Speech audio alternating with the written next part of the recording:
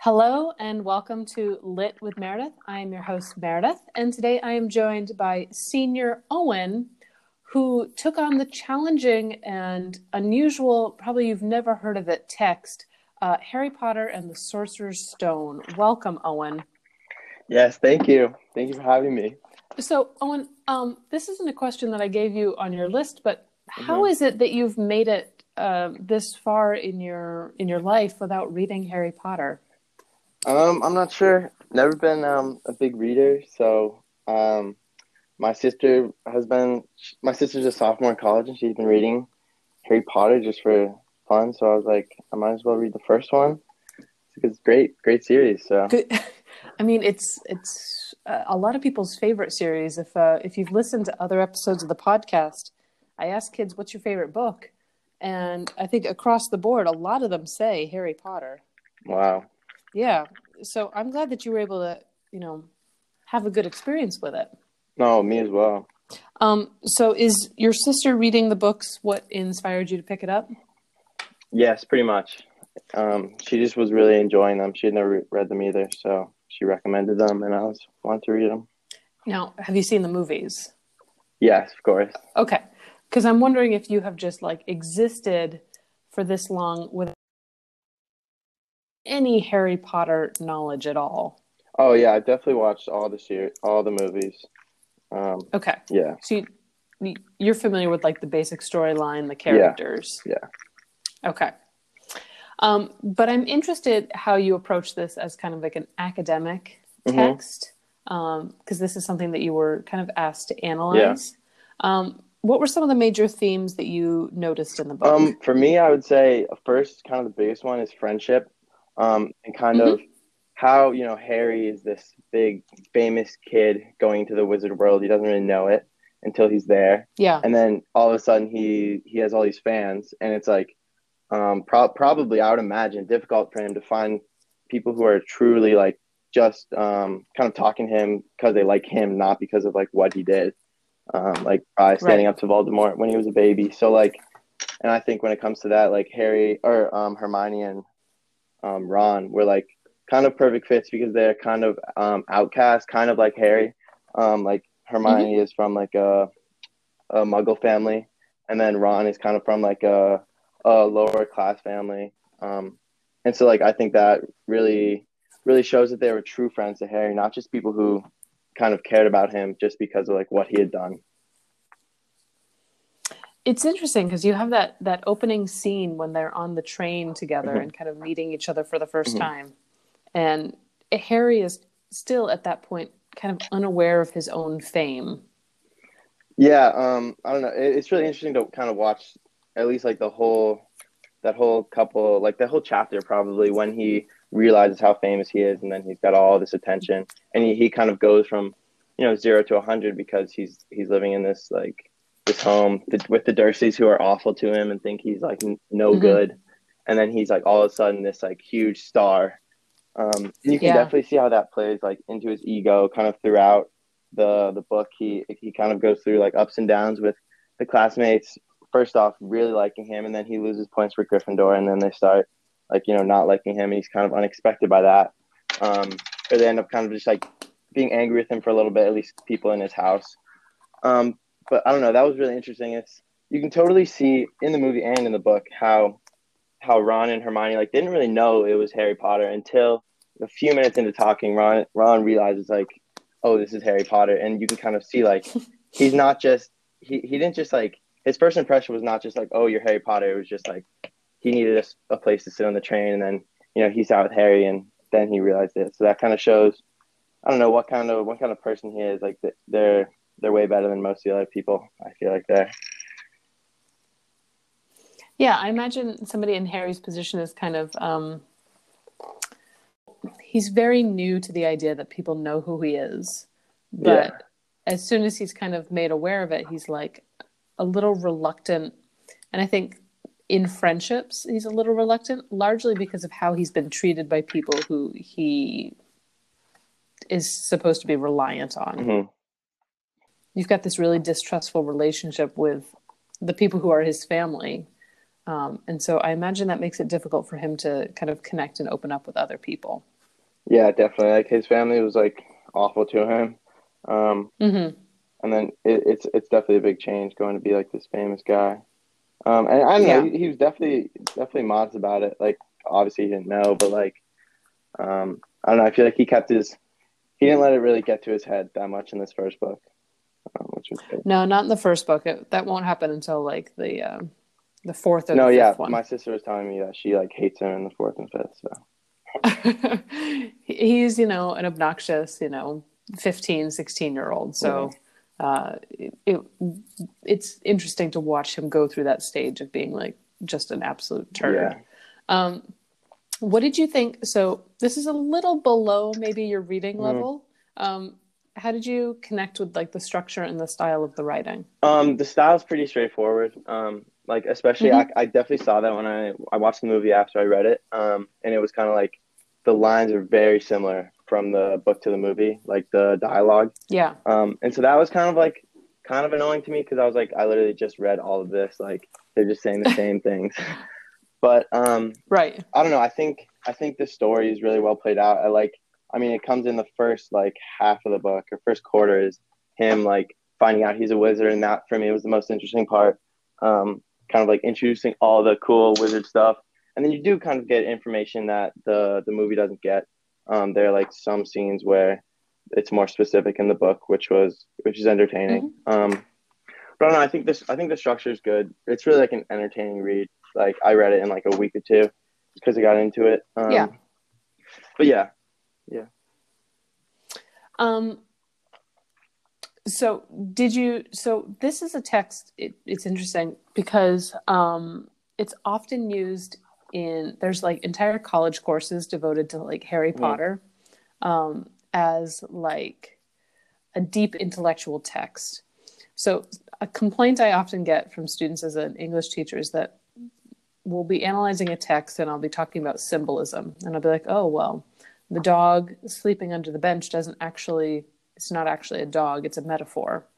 Um, and some scholars have analyzed Harry Potter as like a religious allegory, or it's the whole thing is a metaphor for the difficulty between like church and state. Um, were you thinking about any of that when you were reading it, or were you more focused on, the enjoyment and major plot Yeah, lines? totally wasn't. I wasn't totally thinking about that, but now that you mention it, it does make sense. Like, just because I don't know how they, I guess how they try to keep themselves a secret from kind of the rest of the world, the Mm-hmm. magical or the wizards and witches. And that part's Mm-hmm. cool. They definitely go into more detail about that, like hiding it, which was interesting actually. Probably the most interesting part of the book is like they go into detail about like Ron's dad and how he works for the ministry and like how he is like works a lot with like muggle magic and like helps with like Yeah. covering that stuff up.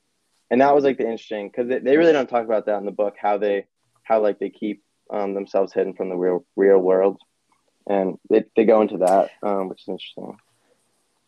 Yeah, they just kind of gloss over Ron's dad a bit in the movies. He's kind of made out to be like this bumbling kind of silly fool, but he has a really interesting job. Yeah, no, he really does. It's cool.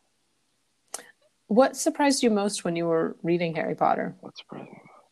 Um, I don't know. Like I kind of mentioned friendship. And then another theme I thought was Mm-hmm. like kind of loyalty and trust and like being true to yourself. I saw that in like the first scene, or no, not the first scene, but like the first scene where they're at Hogwarts. I think they're at Hogwarts in the movie. In the book, I think they're in like the Diagon Alley. But Harry meets Malfoy, and Mm, Malfoy says like, I can help you like show the bad ones from the good or something like that. And Harry says like, I'm right. sorry, like, I can do that for myself. And like I think it would be really easy to kind of give into that and say like, yo, yeah, like let's be friends. But kind of Harry wants to be the one to decide for himself who his friends are going to be. And I feel like he kind of has that like built inside him. He knows who the good people are and who the bad people are pretty quickly. You can see that in the book, I think. Yeah, it's interesting how you can see their relationships evolve a little more. You you get it a little more slowly in the Mm-hmm. book than you do with the movie, because the pacing of a book is entirely different from a movie. Yeah. Yeah, like oh no, go ahead. Go ahead. All you. Okay. Just in terms of like Malfoy, I think a big difference between the books and the movies is like in the books Harry like stands up to him more and like calls him out more. And in the movies I feel like he's a little more soft towards him, which is kind of interesting. I wonder why they did that. Just something I noticed. Yeah. So you talked about like this Diagon Alley scene. Were there any scenes or quotes that stood out to you in particular? Yeah, the quote, one of the quotes that I liked, my favorite probably, was by Dumbledore. And he says, "It does not do to dwell on dreams and forget to live. And also, the truth, Dumbledore sighed, it is a beautiful and terrible thing, and should therefore be treated with great caution." And that was when like Harry was looking into the mirror and figuring out like his greatest wants. And I thought that was like, in terms of like analysis, that was like the biggest scene for me, just because of like the quotes and actually how it was like true. Like he's looking at something he wanted most, and like it's hard to just like get caught up in that because it's what you want most, and like it's probably not going to happen. And Dumbledore like kind of talks about the history of like how like people have gotten lost in that and kind of ruined their lives. And it's kind of like, I don't know, I feel like it's better to have what you want most, or your dreams that's like in your head as a reality, instead of seeing it as a reality, because if you see it you can get lost in it and just kind of like, it'll never come true because you've already witnessed it in the mirror. So the metaphor behind the mirror of Erised is really interesting in that, like, here you are and you're facing your dreams head on, but these are unachievable dreams. Yeah. And it's kind of an interesting metaphor to have in what I would qualify as a children's book, because we're always telling kids like, oh, if you work hard, you can achieve whatever you want. But maybe it's actually telling kids that they should have achievable dreams. I mean, yeah, no, it's true, but I also think like with like seeing your dream, you kind of lose a little bit of your drive to achieve the goal, because you're seeing it firsthand. Right. And then you also kind of realize how difficult it is. And for Harry, he's seeing his parents very unachievable. Yeah. Yeah, and so that must have been hard for him. Like, especially for Harry, he could get lost in that mirror because it's just never going to come true. But for someone like Ron, like he saw himself like winning the Quidditch Cup, which is like, definitely possible. So I feel like it varies a lot with kind of like what people want most, but you can definitely get lost in it, and it's not something, I don't know, you should dwell on. I don't know. I don't think I'd look in the mirror if I had the opportunity. If you had the option, I think it would do weird things to me. Well, it's the concept that like these are your dreams, but aren't you aware of your dreams to a certain extent? It's the mirror is bringing up things that you didn't even know that you wanted. Like Harry, or things that are so kind of buried in your subconscious that you're unaware that is the thing that you want most in life. For Ron wants to stand out. Yeah. He wants to be special in a family where he doesn't feel all that special. So by being head boy, or winning the Quidditch Cup, or winning the House Cup, he's like, these are the things that are going to make me stand out. But ultimately, Ron stands out for a number of different reasons. Yeah. Throughout the course of the books.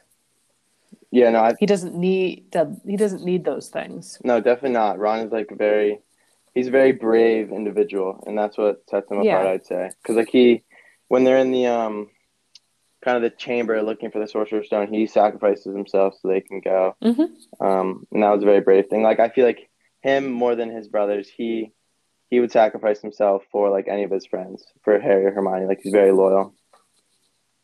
It's an interesting kind of character analysis, like. And I'd be interested, if you were going to go on and read the other books, how you think Ron as a character has evolved, because Some people would argue that he is at his best in the first book, and then his character kind of loses some of his spunk. Yeah. Did your opinion of the book change as you were reading it? Not really, honestly. If anything, I became more interested in it. Just because of the Good. detail, like I don't know, it really helps with seeing the movie. Like I have it in my mind, kind of like what Hogwarts looks like and such. But then giving Yeah. them much more detail in the book, and then you can get like a better picture in your head. Um, I don't know. Yeah, I just feel like everything makes sense more in the book. Like, you know where like you know more about like Hagrid, you know more about the characters, you know more like where everything is in Hogwarts and like what they actually do day to day. I feel like they go Mm-hmm. into that like one of their weekends, like what they're doing, and then in like the book, it's kind of like, oh, they're just like at this school of like witchcraft and wizardry, but like in the book, I feel like, oh, I can relate to this. Like I went to a boarding school too. Like they're doing Yeah. stuff on the weekend, they're going out to the fields or whatever. But like I don't know, that definitely like made me more interested in it because I could see like similarities with myself with the book. Have you made plans to read some of the other books? Yeah, I started the second. I'm like, Well yeah, done. already in there. That's good. Entirely unprompted Yeah, of too. course. I don't know. I want to read them all, I think. Yeah. Um, Owen, do you have a favorite book of all time? Um, I think my favorite book of all time is To Kill a Mockingbird. A Very classic. classic, yeah. I Yeah. read it in like one of my English And classes and like I really okay. enjoyed it. We don't often have kids saying like, "Oh, something I read in class is my favorite book." So, I appreciate Yeah. that. How would you describe your relationship with reading in 3 words? Not very good. But it's No, it's improving. definitely getting better. I don't know. Yeah. I've never been a big reader, but like when I'm forced to read things in like English class, like I definitely enjoy it more. It's just like I don't enjoy books that are very slow paced. And for Harry Potter, that was a Mm, good book for me because there's always something going on. So it's like don't really want to put the book down. yeah. Well, if you speed through Chamber of Secrets, you could possibly do your multi-genre project on that, Oh, true. and that would be a heck of a project. Think so? Yeah, I do. You'll have a lot to work Yeah, with. true. I'll think about that. Good idea. Yeah. All right, Owen. Well, thank you so much for joining me today, Of course, you're very welcome. and I will see you Yep, tomorrow. sounds good. All right. Bye. Goodbye, Meredith.